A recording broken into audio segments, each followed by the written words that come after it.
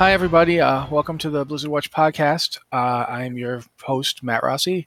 With me this week are my two fantastic co-hosts, Liz Harper, the EIC of the site, and Joe Perez, who does lore and lots of other things for us, like recording these things so that you guys get to hear them. It's been an interesting week. Again, for top stories, I think we're going to go straight to the Mage Tower and Legion time walking. Liz, do you want to talk about that? Which part of it? I mean, first up, the Legion time walking is going to last for an additional 2 weeks to January 4th, which gives us 4 weeks of Mage Tower. And also, they've made a lot of changes since it was released. Like, a lot of changes. They have been, they've both readjusted the scenarios and changed things. Like they've nerfed the healer scenario by making it to where those the casters, the arcane guys that stacked up a debuff, they've made it to where they cast less often. They've reduced the health of the guy in the tank encounter. They've done all sorts of little tweaks. But another thing they're doing that I find is really interesting is they're nerfing a lot of old gear. Mm-hmm. They are nerfing old trinkets. They are nerfing old enchants and gems and things like weight stones because in Legion Time Walking, you're scaled down to item level 50. And that means that you can use old gear and old enchants, and it's really valid. In fact, using old gear and enchants and gems is the best way to gear for the Mage Tower. So that's become so much of a problem, the scaling of it and how well old gear scales. Actually one of the best ways to gear yourself up for the Mage Tower is to go and run Siege of Orgrimmar. Mm-hmm. Because you scale back to that item level anyway, and Siege of Orgrimmar gear has a lot of gem slots. Modern gear does not have a lot of gem slots. And lower level gear you can put more enchants on them, enchants that you can't put on modern gear. And because of scaling, those are effective. A friend of mine did the warrior, the Fury Warrior one. Mm-hmm. He put Crusader onto the Hellscream's Decapitator artifact, the heirloom that you got for killing Garrosh. Mm-hmm. Mm-hmm. He went and put Crusader on both of it, and it healed him enough to get him through that fight. Yeah, we had the heal from the proc was actually stronger than anything else he could have put up there. My friend went and got Soul Capacitor in order to go do the Mage Tower on his bear so he can get the appearance, because Soul Capacitor was just that much of a push over the edge as far as trinkets go. It's not unexpected, but it is crazy how some of that kind of, I don't want to say snuck through, but I can't believe that never came up in conversation. Like the sheer amount of gem slots, gems that are available, and chance. Yep, old school trinket procs. I'm not surprised, but I'm not surprised that it got through, because I mean, you guys will have both of you say this. I didn't see a ton of testing for this. Did either of you? I thought it was up on the PTR for a while. Was it not? I thought it was up on the PTR. Yeah, but I didn't see or hear a lot of people saying, yeah, I went in and this is like this. It didn't feel like it got a ton of testing. And the other thing is they buffed it like right before the patch went live. So it was harder because I guess they didn't think it was hard enough. And now they've said, okay, it's too hard. We're looking at it. But they're also nerfing all of the things that can make it easier. Like back in Legion, when the Mage Tower first came out, it was really hard. It was tough. But over the course of the expansion, you could start outgearing it. Yeah. But this is scaled. You cannot outgear it unless you go back and collect your Mists of Pandaria gear and gem them with Burning Crusade gems, which are the strongest gems. And it's so weirdly unintuitive. Yeah, that in particular is something that you don't expect to hear. Like, yeah, the Burning Crusade gems are the best gems. Like, that's the that's the first expansion this game ever got, and it's the best gems. Okay, it's that whole scaling thing. It's scaling. Scaling makes everything weird. I mean, they did some nerfing back in the day with the time walking, where you used to be able to go back and get your old sets and use their set bonuses, and they nerfed set bonuses on old gear to this day. Like if you go look at your old set gear, the bonuses just don't work on it anymore. They just straight up got rid of all of them. Yeah, they either don't work, or if they're there in the tooltip, you mouse over them and it says not available, or whatever the case is. But yeah, because again, same thing. Their power level wasn't what they wanted. Well, there was I remember the Mists of Pandaria Prot Warrior set had a kind of damage shield ability that just you'd never want to get rid of it. Like you'd want to put, if you could wear 2 pieces of that set, you'd wear it well into Warlords because it was just that good. Yeah. Well, there was the same thing with the Resto. Like there were several points in time where like Resto Shaman, like if you had a set bonus, you would I forgot I think it was after Wrath and into like Kata, or after Kata and into Mists, where like you could mix 2-piece and 2-piece and you were just like ungodly. It was weird. So is there anything like besides the nerfing of the encounters and the change to gear and items, is there anything else for the Mage Tower? I think it's sorry, go ahead, Liz. I think that's pretty much it about the Mage Tower. Just we're still seeing balance changes. I think we're going to see balance changes for a while. I think that even after these 2 weeks, we're probably going to get more adjustments, and then when it comes back, we might even get more because certain classes just feel wrong. Like I ventured in there once on my Resto Shaman. I ain't doing that again for a while. Just throwing that out there.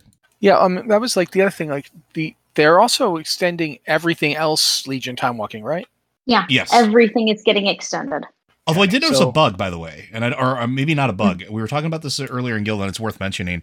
So last week, when Time Walking for Legion went live, you could talk to the Vault Keeper, and they would give you a key for the Legion M pluses. You can't do that this week if you did it last week, or at least I couldn't. And I don't know if that's intentional or not. I haven't seen anything on it. I haven't seen any comments on it. But just something to note that like I could not get another key this week on any of my characters, even if they didn't have an M plus key for Legion. Not sure why. So yeah, that's all I got. Okay. I'm trying to think of anything else to mention about this. I just think it's interesting and a little, I don't want to say it's bad. It's not bad that they're doing it. I certainly don't think it's bad that they're moving the date back 2 weeks. I think it should, with how rocky the launch has been, 2 weeks feels like it might actually not be enough. I don't know what you guys think about that, so I'll shut up now and you can say if you have an opinion about that. I think go ahead, Liz. Hey, I think it's good. I think you need the extra 2 weeks because it's so challenging. The balance has been really weird.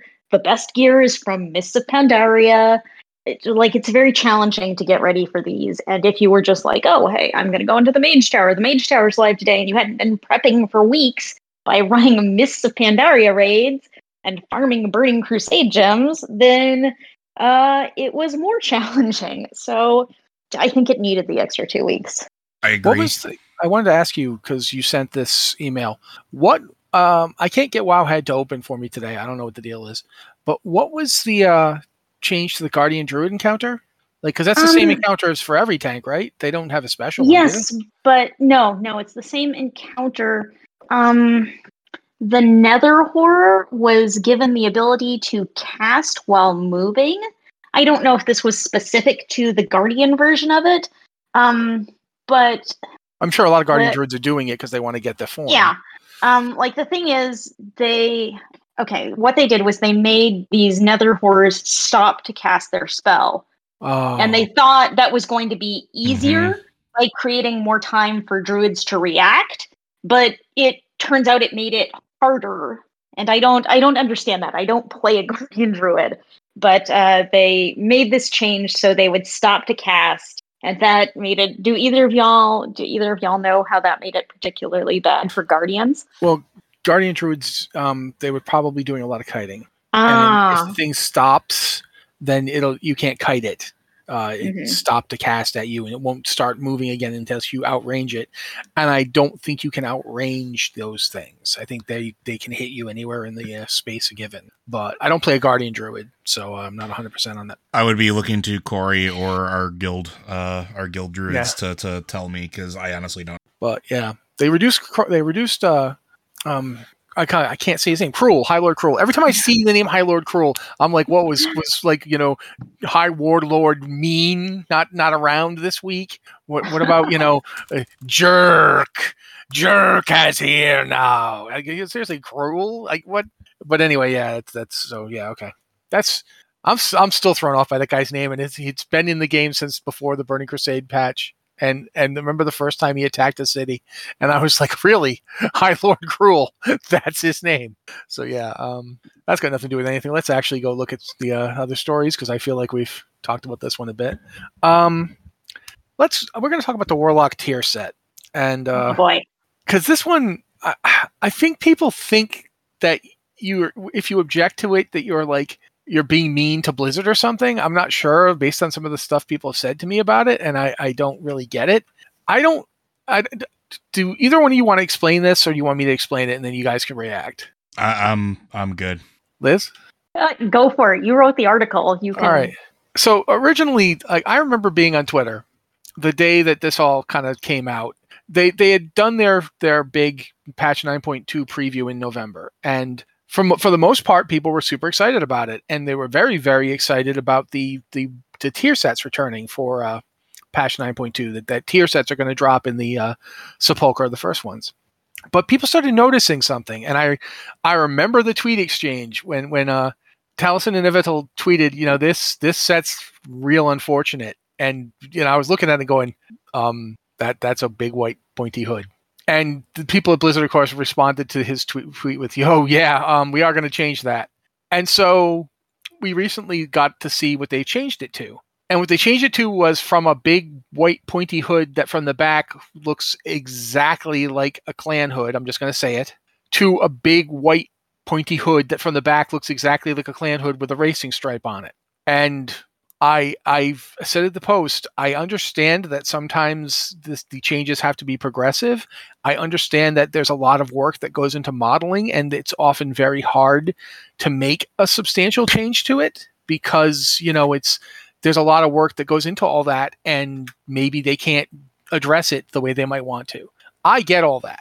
Nevertheless, what has been accomplished here is that they've taken a hood that looks very unfortunately like a clan hood and made it look like a very unfortunate clan hood that goes faster. Because, it's called the Go Faster stripe. That's what it looks like. And I don't feel that it is a sufficient alteration of the hood to make it not look like a clan hood. And I feel like some people don't really get what that is. Like the clan they're terrorists and horrible racists. These are the people who, like, if they thought to this day, they're still doing this. This isn't like the past. This is still happening. They will go to people's houses and like burn crosses and threaten them. And in some cases, they've killed people. I mean, I don't feel like people not wanting to see a clan hood on a character set. This is a tier set. This is what your character will be wearing. I feel like it's not that unreasonable to not want it. And I'm positive Blizzard didn't intend it. I'm confident they didn't either. No one would want to do that. They were making this really cool, iconic, medieval-looking white set, and it just so happens that the two looks, Have you ever looked through any of the cloth transmog stuff before? Not really. So I'm sure there's quite a few that might look that way. The difference here is mainly the color palette. And I think that is why people are making the immediate association. And I'm not sitting here trying to say that it doesn't look like it or anything like that. But there are several cloth hoods that I can remember that look like that, but just have little things sticking out of them or a different color palette, like the Hood of Hidden Flesh, which is a weird horror version, but definitely is a pointed cloth hood. And definitely has that weird masking thing going on. There's been several of them throughout the history. One of the more recent ones, I think, was in Blackrock Foundry. That I think it was like the Slag Bomber's hood or something like that. Yeah, but the Hood of Hidden Flesh has tentacles coming out of it. I understand that, but I'm saying, like, so pointed hoods aren't a new thing, but they could have done maybe more to differentiate it, and maybe they probably should, because it is just a stark white hood. Now, I mean, if it was any other color, it would still probably be bad. It just needs something. It needs something that differentiates itself. And I'm just saying, like, the reason I'm pointing out those other ones is they have done pointed hoods in the past that nobody made that immediate association with. So they could very clearly do it again, and they probably should. I think a lot of the hoods in the past kind of had some kind of drapey hood shape. Even when they had even when they had a point, and this is a very conical hood. Yeah, I was saying to somebody that they could easily have Assassin's Creeded it a little bit. Mm-hmm. It comes to a very sharp point that from behind it's immediately visually distinctive, that it looks like this thing. And I'm not, again, I think Liz and I have both said this in the past, that it certainly isn't a bad set otherwise. It just, it's kind of hard to ignore once you see it. And I can understand why people don't want to see it. And they could have done something like make it a little bit more like the Crown of Benevolence, where, yeah, that's a white hood, but it doesn't have the point, and it looks more like it lays naturally on the head. Or they could do something where it's like the Cowl of Destiny, where it's still a white hood, but it doesn't have the point, and it has different accoutrements to it. There are definitely options that they could have leaned back on, or even used models for to sort of maybe update or move forward. And I think they should, is really what it boils down to. Yeah, I feel like, to me, the big part of this thing is that a lot of people don't really understand. Like, one of the comments I saw that was actually aimed at me directly was that I was looking for something to be offended by. And it's like, I'm not really offended, because I don't think they did it on purpose. I'd be offended if they introduced the, if they called it like the clan armor and were like, in support of the Southern Dragon or what have you. But they didn't. It's not that. There's also come on, let me get through it. All right. You don't need to be offended by something to just think it's a bad idea. And that's all I'm saying here. I think this is a bad idea. That's all. And it's not even an idea at this point. Blizzard knows they need to change it, and they're working on changing it. It's just that I think it's fair to say that the first step to changing it didn't really land. I don't think the gray stripe on the back of the hood really does anything to break up the silhouette, which causes the association. That's pretty much just it for me. That's what I'm focused on right now. I agree. And I just think the other part of the problem is I think there's an entire generation of people that don't know who the clan is. And so like, I'm seeing a lot of people react to this like, it's not that bad, who have no idea. And it's because, and this is something that I just want to like, I'm not saying that it's right or wrong, I'm just throwing it out there as a point of perspective, is there are some younger folks that have grown up that have never heard of them, that don't know what they are because they're not portrayed in pop culture or TV shows in the negative way that they used to be through the 70s and 80s and the 90s. There's no movies that really showcase how bad they are anymore, like there was when we had Blazing Saddles or other things like that, which questionable in its own right. But there are some people that legitimately just have no bloody idea who they are, and so they see a pointed hood and they don't make that immediate association. And I'm not saying that that's why they're saying it, but I mean, folks, like if you're one of those people and you don't know, look into it, find out why people are upset about it, and maybe, understand. Don't just immediately assume that people are like, oh, they're just mad at Blizzard. It's not just being mad at Blizzard. This is a bad thing. This looks way too close to something that is very bad. And I'm giving you some benefit of the doubt. Some of you may not understand what it is, but do some research, look into it a little bit, and educate yourself onto why it's bad. That's all I wanted to say. Liz, I'm trying to let you talk because I saw you talking. The only thing I would point out is that just because we've seen this on the PTR with its racing stripe, which is indeed not quite enough to change its appearance, this could still be a first draft of what they're trying to do. Mm-hmm. Maybe they wanted to see, okay, if we add a stripe, does it look any better? And they added it and they looked at it and are like, oh, we need to make a second try on that. On one hand, it's like, okay, this is not working, and this is kind of not working in a way that is darkly hilarious because they've just added a racing stripe to this hood. But in another way, maybe they're still working on it. I hope they're still working on it, and seeing what they can do to make this look still really cool, but less like a racist symbol. Yeah, I definitely think that they're working on it. I don't feel like they thought, put a racing stripe on it, we're done, let's go have lunch. I do think it's kind of funny that that's what they did, even though it's not funny in a hilarious let's all laugh way, but it is kind of like, it took me a while to actually notice they'd done anything to it, because the original image of it is got banded gray on it, it's just naturally blended banded gray. Like I think it's supposed to be shadows or something. And then you look at the new version and it's very distinct banded gray. And I'm like, I had to look at it a couple of times to even notice they'd done anything. I do think we've talked about this enough, though, so I'm going to move on to something that Liz caught because I had missed it. They've announced when Phase 2 for the Season of Mastery in WoW Classic is going live, and it's on the 16th, which is 2 days from now. So since today is Tuesday, it'll be this Thursday. They will launch Phase 2 which is, I think, what did you call it? Small or unimpressive? Which one was it? Small. It's a pretty small content update. Yeah. I mean, comparatively. It's Dire Maul and the Kazakh and Azuragos world bosses, which, I mean, it's only a month. It's literally a month to the day. It's December 16th. The season mastery launched on November 16th. So after a month, they're putting in phase 2, which is, as Liz pointed out, a really small patch. We did a bit of back and forth on possible when the next ones are going to be. I think phase 3 is going to be in January. And the reason I think phase 3 is going to be in January is because Molten Core has been cleared already. Ani has been cleared. All the raid content has been cleared already.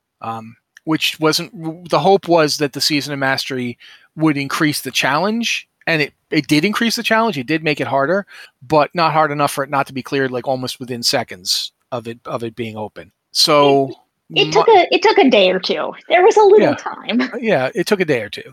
It basically took people the amount of time it took them to get to 60 and just power through stuff. And that's, those are people who are trying to do that. So the average player is not in that situation. But I do think that by mid-January, we're going to be in a situation where all that stuff has been cleared for a couple of months, and people are going to start being like, when's the next thing? So that's why I think the phase 3 will be January 16th. But then I think after that, they're going to start going 3 or even 4 months between phases, because I really think they're not going to drop phase 6, which is the last phase, it's Naxxramas, until November, because they said they wanted it to be a year. So if they're still doing that, go ahead, Liz.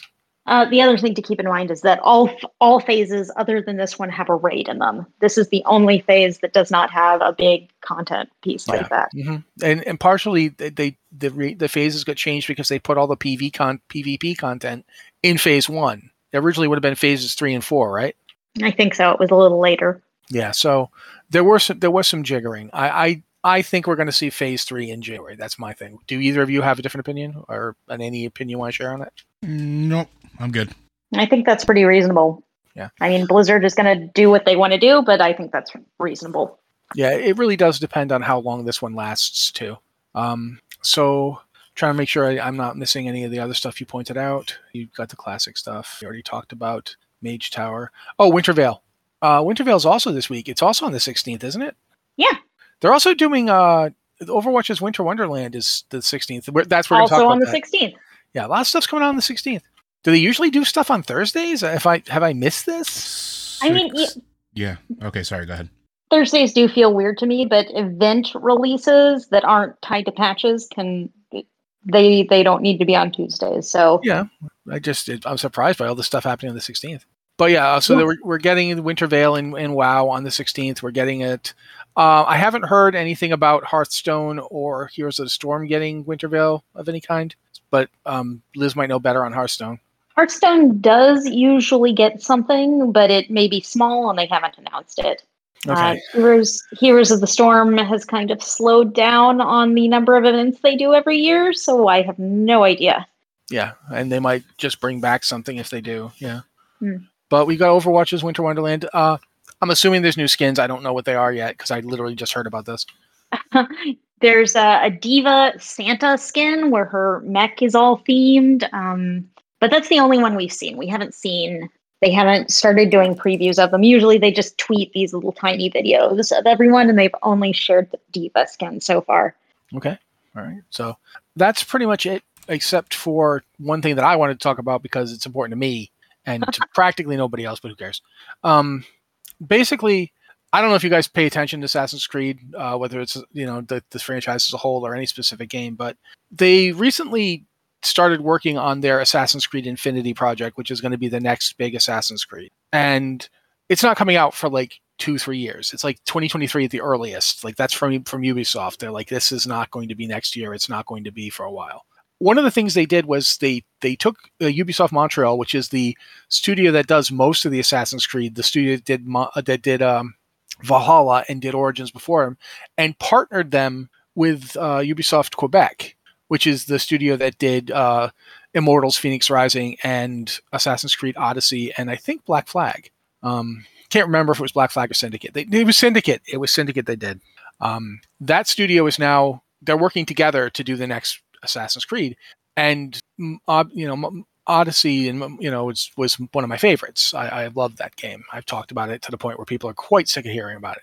But one of the things they're doing, and I do think this is the result of Quebec being involved, is they're releasing something called Assassin's Creed Crossover Stories, and it's 2 DLC, both of them free, both of them relatively sizable.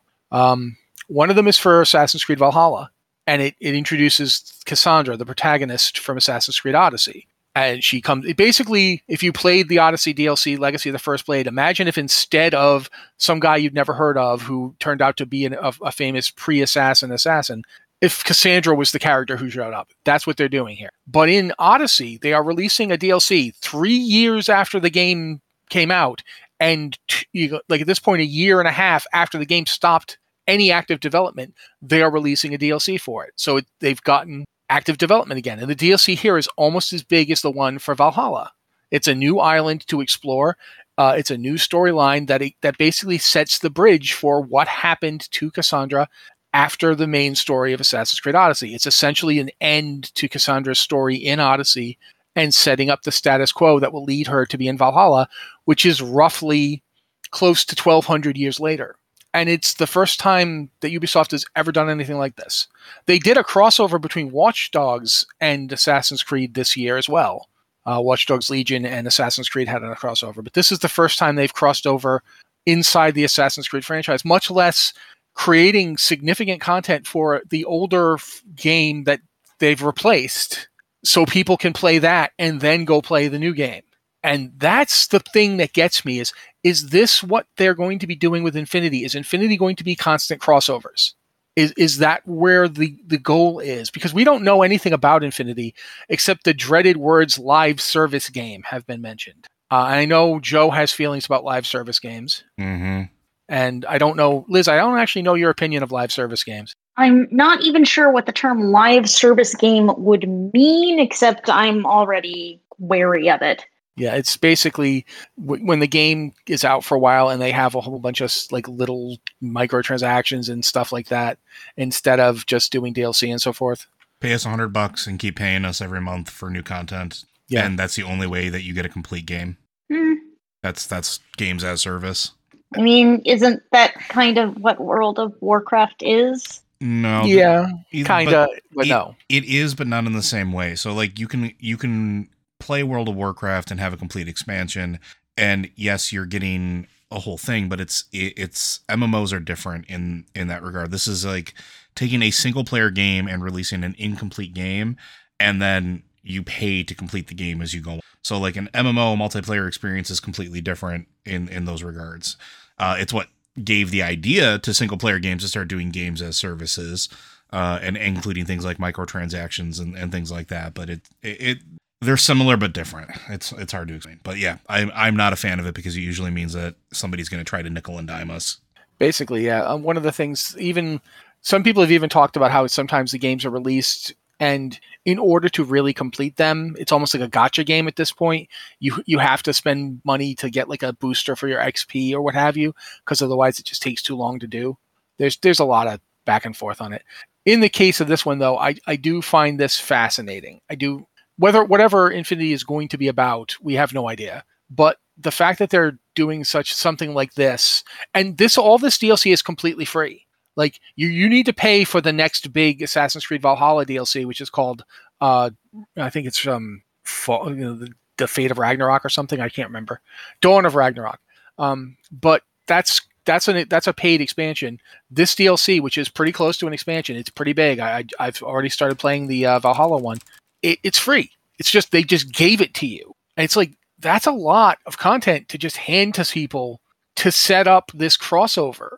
And they announced it yesterday, and it went live today. How often does somebody announce something the day before it comes out? That is not common in the gaming industry. Usually they would have announced this weeks ago to get people hyped.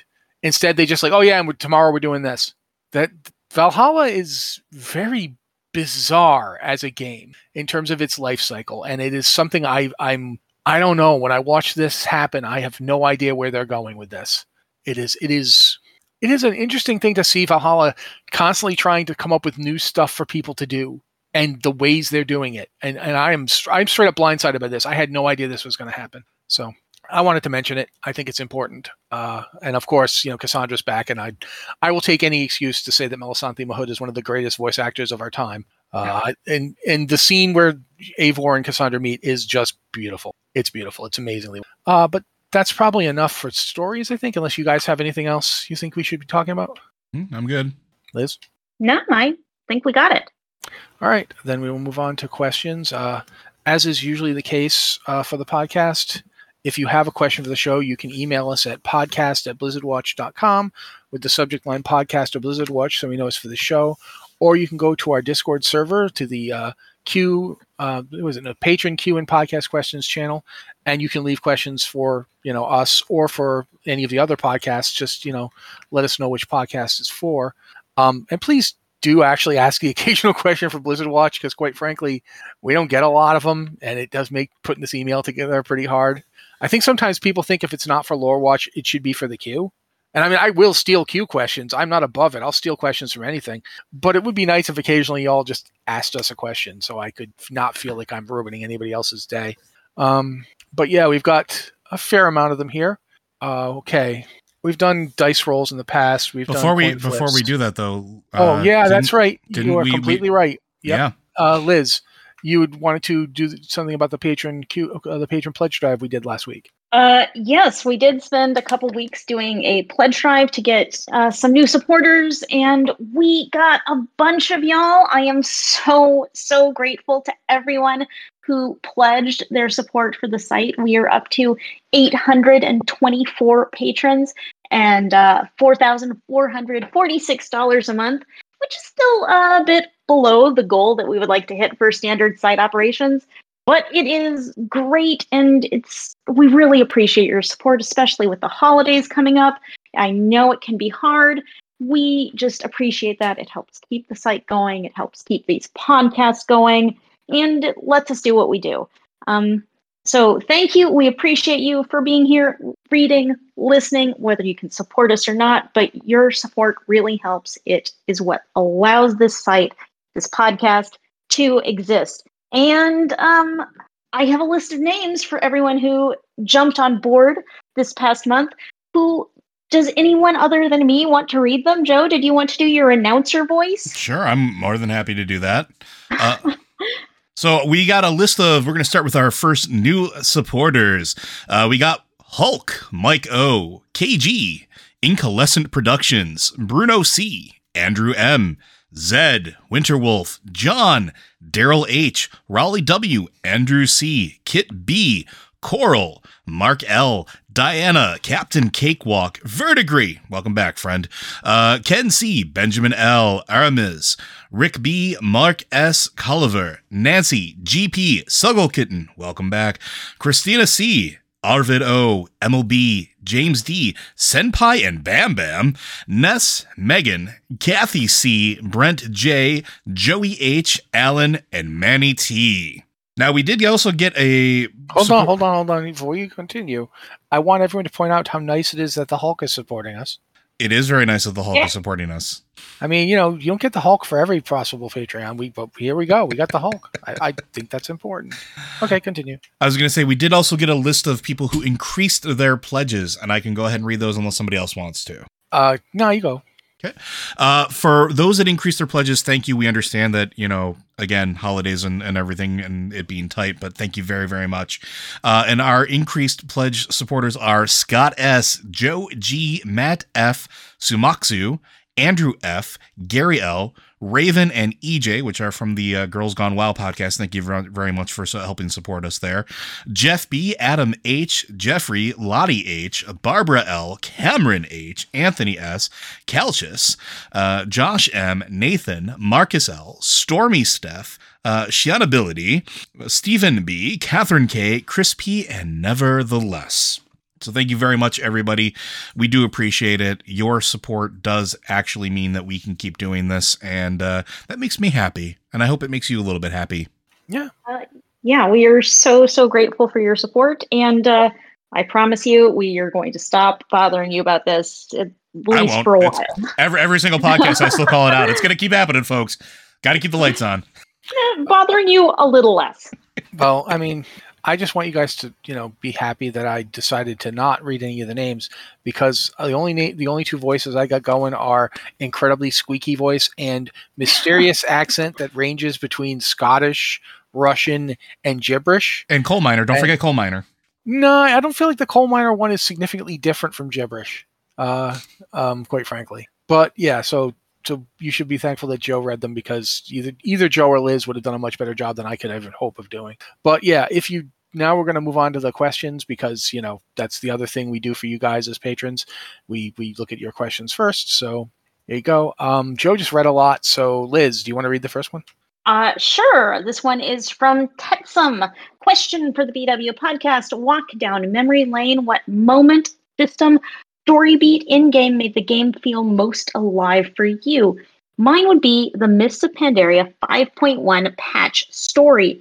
Even though time-gated, rep-gated, all the hated gate words, it was one moment that I felt I was in a living world. Seeing the progress happen as you advance the story made it feel like you were impacting the game world.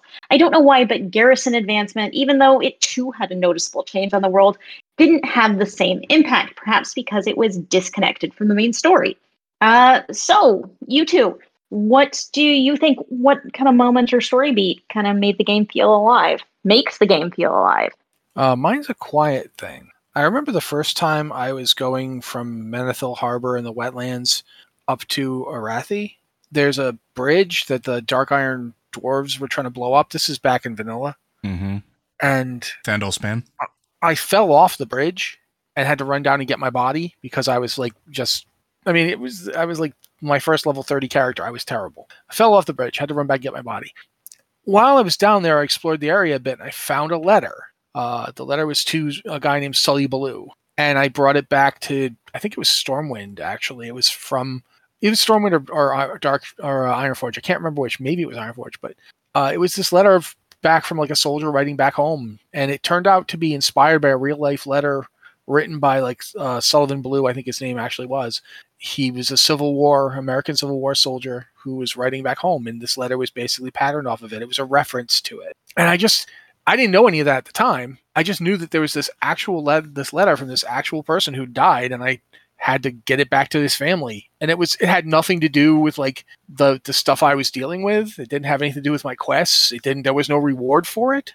It was just this quiet thing of, I can't just, like, what am I supposed to do? Just throw this out and keep going? This is this guy's last letter. His family deserves to know. So yeah, I just, that moment it stuck with me. I think my number 2 is the monument in the Barrens to one of the Coulter brothers, the one that passed away. That one, I remember finding that just accidentally the first time I was playing Horde and being like, whoa, what is this? And I had no idea what it was. And you need to, it just was there. And it just felt like, wow, this world is huge and there's stuff in it I don't understand. So those would be what I'd say. For me, it's all about the little things, and they're not big cinematics. They're not huge revelations or things like that. It's very similar to what Matt pointed out. And the game has a plethora of books and journals and notes and letters that you find, whether it's looting random things, whether it's clicking on things inside of buildings, or a drop from a mob. And some of these things are incredibly impactful, and every single expansion has had them. Whether it's the Steamy Diary sitting inside of the camp inside of High Mountain, or anything else, there are these moments that make it feel like this world is lived in. A letter that you find on an undead corpse in the Plaguelands that was meant to be delivered to somebody's family.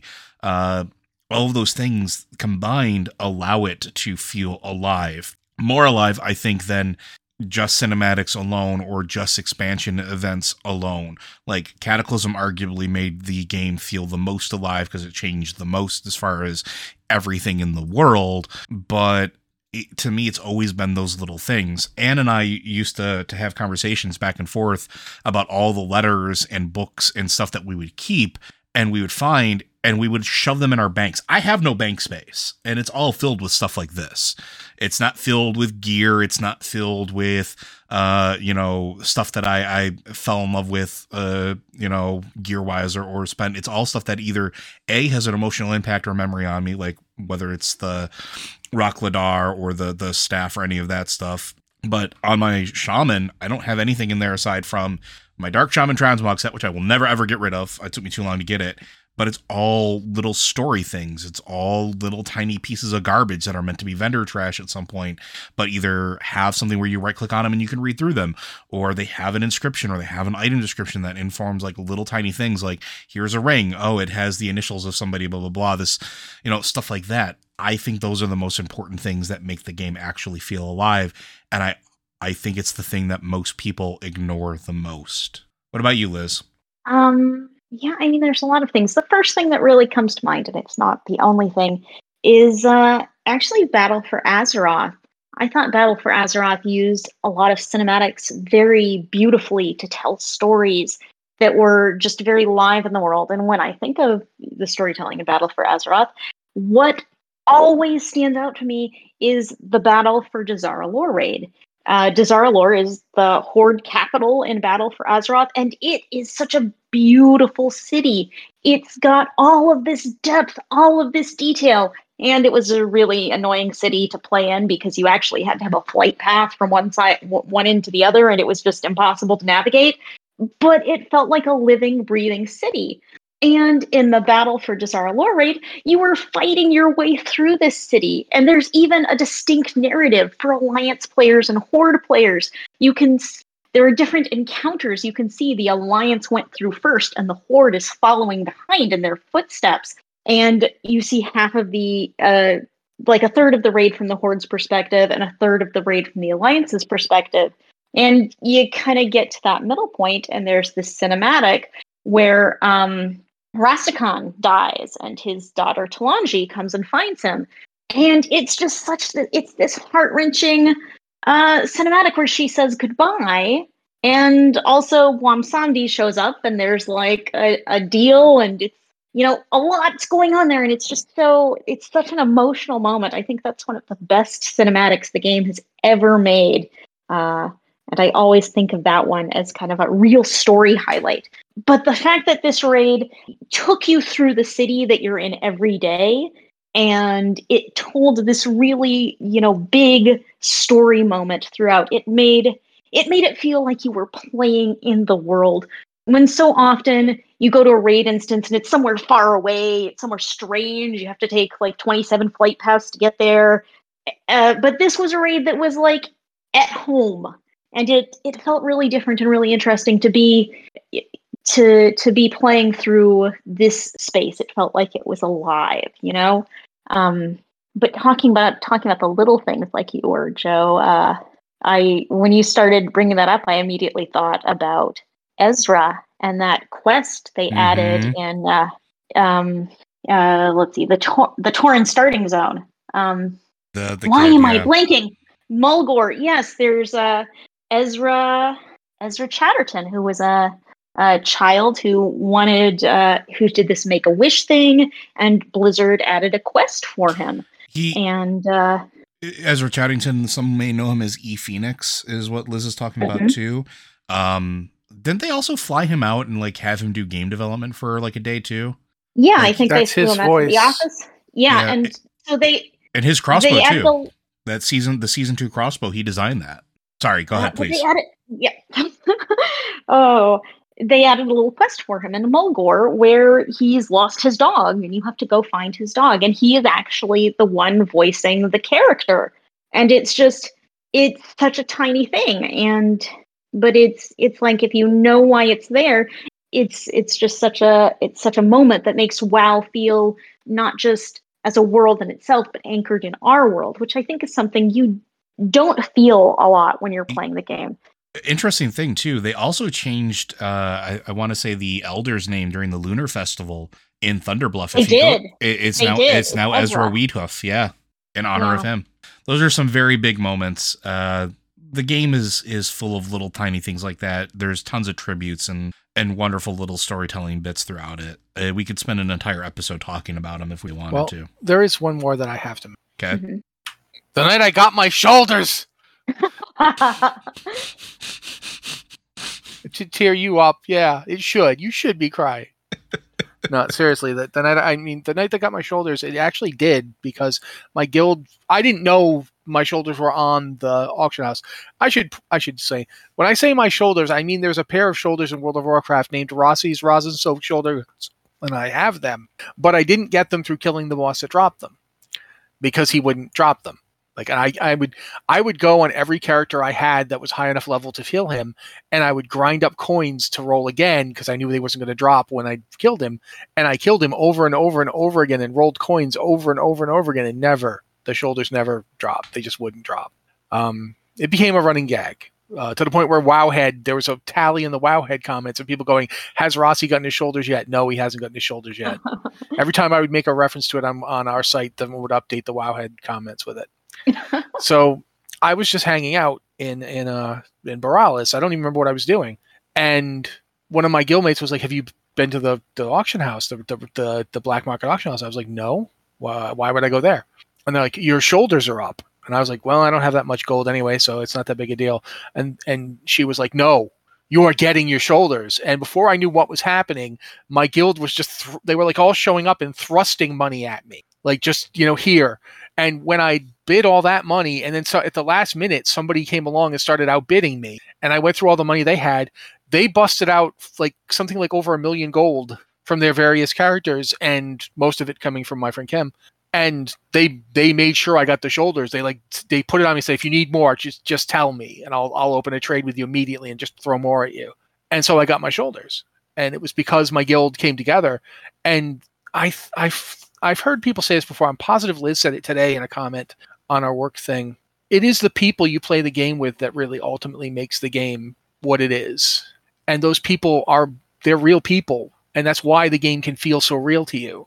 Why it can feel alive, because actual honest to God people are like, you're going to get your shoulders today. And they'll make you get your shoulders. Or they're like, you're going to get your achievements. You're going to get your mount, because we're going to pull you through even if you can't do that achievement. We're going to make sure you do it.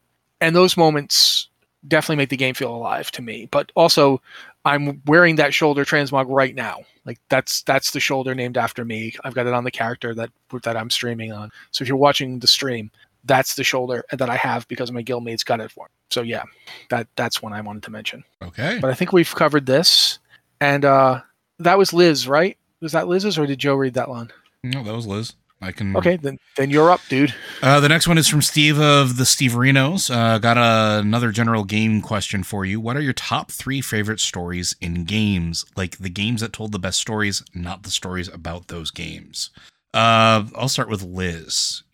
What games have you played that you felt had the best stories? Like the game as a whole, or are we talking about a story moment in a game? I think we can go with either. I like the games that make you actually feel something. Like if it can provoke an emotional response, whether you laugh or you cry or you're just like, I'm gonna throw the controller at the screen because this is super upsetting. Like those are the moments you want to. You want something that's not like it actually touches you in some way enough to provoke that emotional response. I, of course, am a big lover of the Mass Effect games. I harp on these, but and it's not, necessarily the overarching story, which people have criticized and can be a real downer when you have played, 150 hours of a trilogy, and then your only thing to do in the end is destroy everything in a variety of different ways. But it's always the little stories. There are lots of little character reactions that are so either touching or they break your heart. And there's Mass Effect Citadel DLC and Mass Effect 3, which is just a hilarious story where you're chasing down your own clone, and it's ridiculous in all the best ways. So obviously that was the obvious answer. Let me give you another one. Firewatch. Have either of you two played Firewatch? Yep, one of my favorites. And shout out to Sissy Jones, who voiced Delilah in that, who also I got to run Shadowrun for. Amazing voice actress. I haven't played it. Sorry. I mean, it's a short, narratively driven story, and it's just it's such a sweet little story. I mean, it just throws you in the deep end. You're playing this guy who has had this crushing emotional thing happen, and he is dealing with it by literally running away to the woods and becoming like it actually called park ranger, and watching out for forest fires and living miles away from anyone. And it tells a lot of story, and it has a lot of emotion and suspense without actually doing anything. It's so beautifully put together. And I believe it is coming out to Xbox Game Pass for anyone who has Game Pass on your Xbox or your PC. It is well worth a couple of hours of time. Well worth playing. It is very well done. All right. I'm gonna let someone else talk about something that's not Mass Effect. I was gonna say, Matt, do you want to go? Yeah, okay. I mean, one of them, and I remember this one to this day. The first time I played Planescape Torment. It is an interesting game. It is in some ways very much a product of its time, and I don't think I would like it as much if I played it today. But at the time, that whole concept, the message of the game basically being based around that question of what can change the nature of a man, and the exploration of that idea was, I didn't know video games could do that. I didn't know a video game could be about trying to understand who you are. It's sort of like Memento. In a way, similar idea that this character doesn't remember their life and has clues written on their body, and it came out years before Memento, so it wasn't ripping it off. It just happened to have a similar idea. It is really hard to describe without ruining the central message of it. And yes, the game is from 1999, so yeah, spoiler things are out, but I would have rather you get to play it. It's like I wouldn't say the key mystery of the Sixth Sense, even though the movie's been out for years. I'd still would rather you get to play it or watch it. So I'm gonna just say that Planescape Torment had a big effect on me. It's one of those games that stuck with me. I played a lot of story-driven, narrative-driven games. One of the moments that affected me the most, and it's kind of along the lines of what Liz was talking about. There's a moment in Dragon Age 2 that I think if you've had this experience in your life, it hits really hard. Obviously, I have not had a evil maniac kidnap my mother and try to build somebody out of her, but my mother did die when I was young. Like, I was a young adult, my mother died, I woke up and she was dead. And the moment in the game where you realize that your mother is dead, like she's going to die, you can't save her, you just get to say goodbye and then she's gone. It hit me so hard that I had to stop playing the game and go wake up my wife, who was trying to sleep. It was 3:00 in the morning and she had to go to work in the morning. I had to go wake her up, and it just collapsed. Like, I was just leaking emotion, weeping, like just really messed up.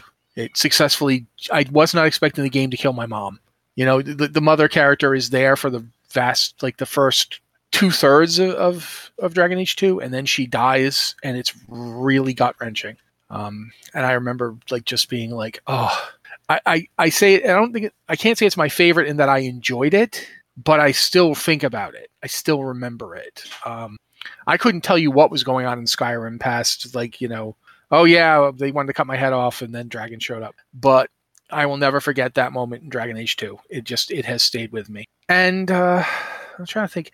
The goal here is sometimes you're sitting here thinking to yourself, I want to come up with something cool and interesting and not just the same stuff I always say. But there's a reason I like the stuff I always say. There's a reason I repeat the same games and talk about the same games over and over again.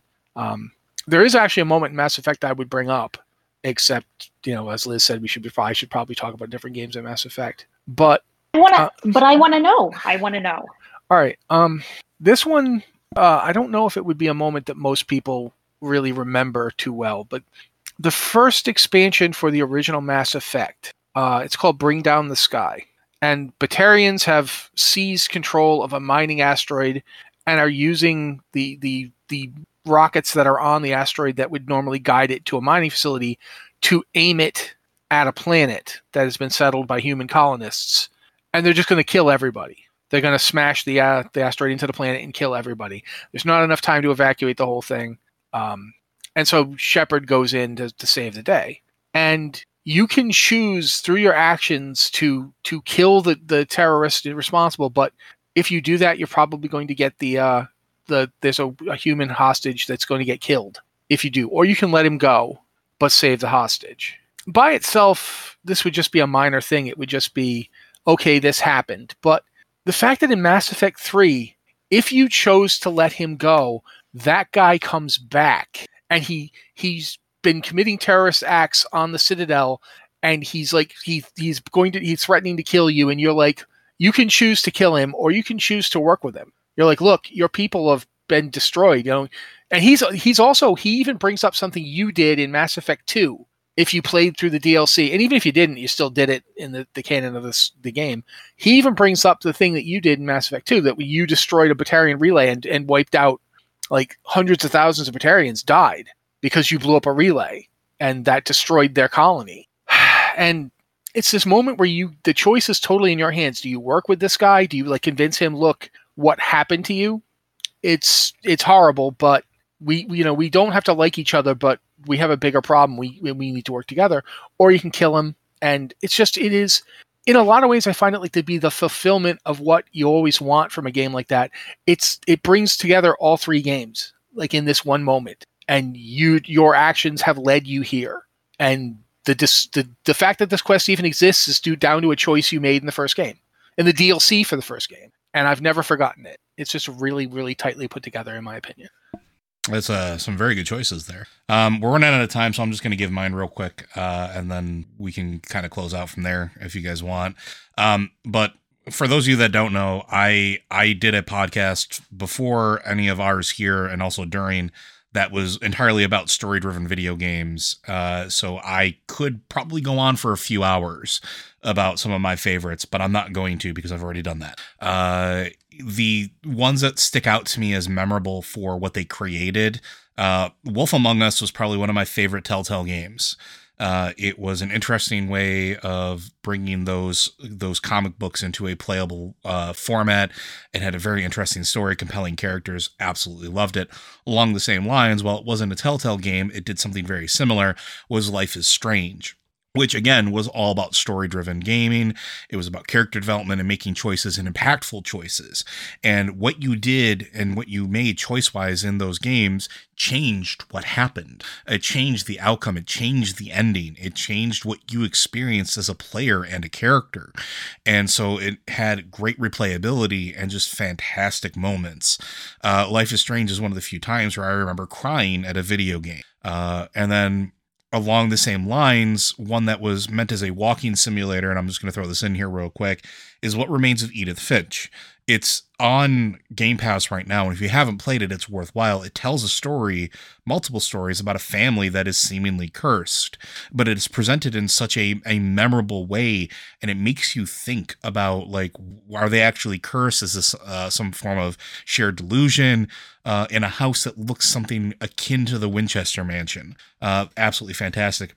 And the last one that I want to call out, and it is not the best game. It is probably one that is relatively terrible for a lot of reasons, and is filled with a ton of tropes, but I absolutely adore it because of what it generated, and that's Alan Wake. The descent into madness, the Twin Peak vibes of it, the fact that it spawned not just one other game, but an entire universe. If you've played Control, you can thank Alan Wake for existing for that. The universe that's there is the Wake universe. And there's even another game coming out soon where the story continues yet again. It is one that I think a lot of people forgot about, but still on my radar. And those are just some of my favorites. I could talk for hours on end about story-driven games. But there are just so many out there if you take the time to look. And I will say things like the Game Pass, and Liz has brought this up before, are great for experiencing some of those things that maybe you missed before. I plan on going through Plague's Tale. Because I never got to play through it, and it's on Game Pass, so I'm going to download it and play it because I hear the story and it is great. It's a great opportunity to go through and actually experience some of the stuff that I might have missed. But those are mine, quick and dirty on that list. Does anybody else have anything they want to add? Monkey Island was good. Monkey Island was also good. Liz? No, we've hit a lot of good ones. And yes, I do remember exactly the moment in Mass Effect you were talking about, Matt. Yeah, it's just like you're like, I mean, I want to kill him so bad. But I guess that's it for us then. This has been the Blizzard Watch podcast. If you've got a question, no, I do this every week lately. Joe. It's okay, Matt. I don't like the sound of my voice either. The outro here is going to be our standard one, folks. Blizzard Watch is made possible due to the generous contributions at patreon.com/BlizzardWatch. Your continued support means this podcast site and community is able to thrive and grow. Blizzard Watch supporters enjoy exclusive benefits like early access to the podcast, a better chance at having your question answered on our podcast or the queue, and an ads-free site experience. And again, a gigantic thank you to all of the people that showed up during our pledge drive to become new Patreon supporters or to up their current contributions to help us keep going. We do appreciate it. Thank you, guys. It does really help. But as I was saying before I interrupted myself because I had forgotten to let Joe talk, this is the Blizzard Watch podcast. If you've got a question for the show, you can send it to podcast@blizzardwatch.com with the subject line podcast of Blizzard Watch, so we know it's for the show. Or you can go to the Patreon Q and Podcast Questions channel. And if you're one of our new patrons, you can go there too now. And you can ask a question in there, and we tend to look there first because that's where we find questions. And then, that's it. Oh, no, we also have the Q Questions channel. My bad. You can go down there and you can ask questions there if you're not a patron. Because we want to get questions from non-patrons too. It's not just for patrons. We just like to give them a leg up because they help us keep the site going. But yeah, this has been the Blizzard Watch podcast. Thank you guys so much for being here with us. Thank you for supporting us. Thank you for listening because it's, why we're here. And we'll see you next week.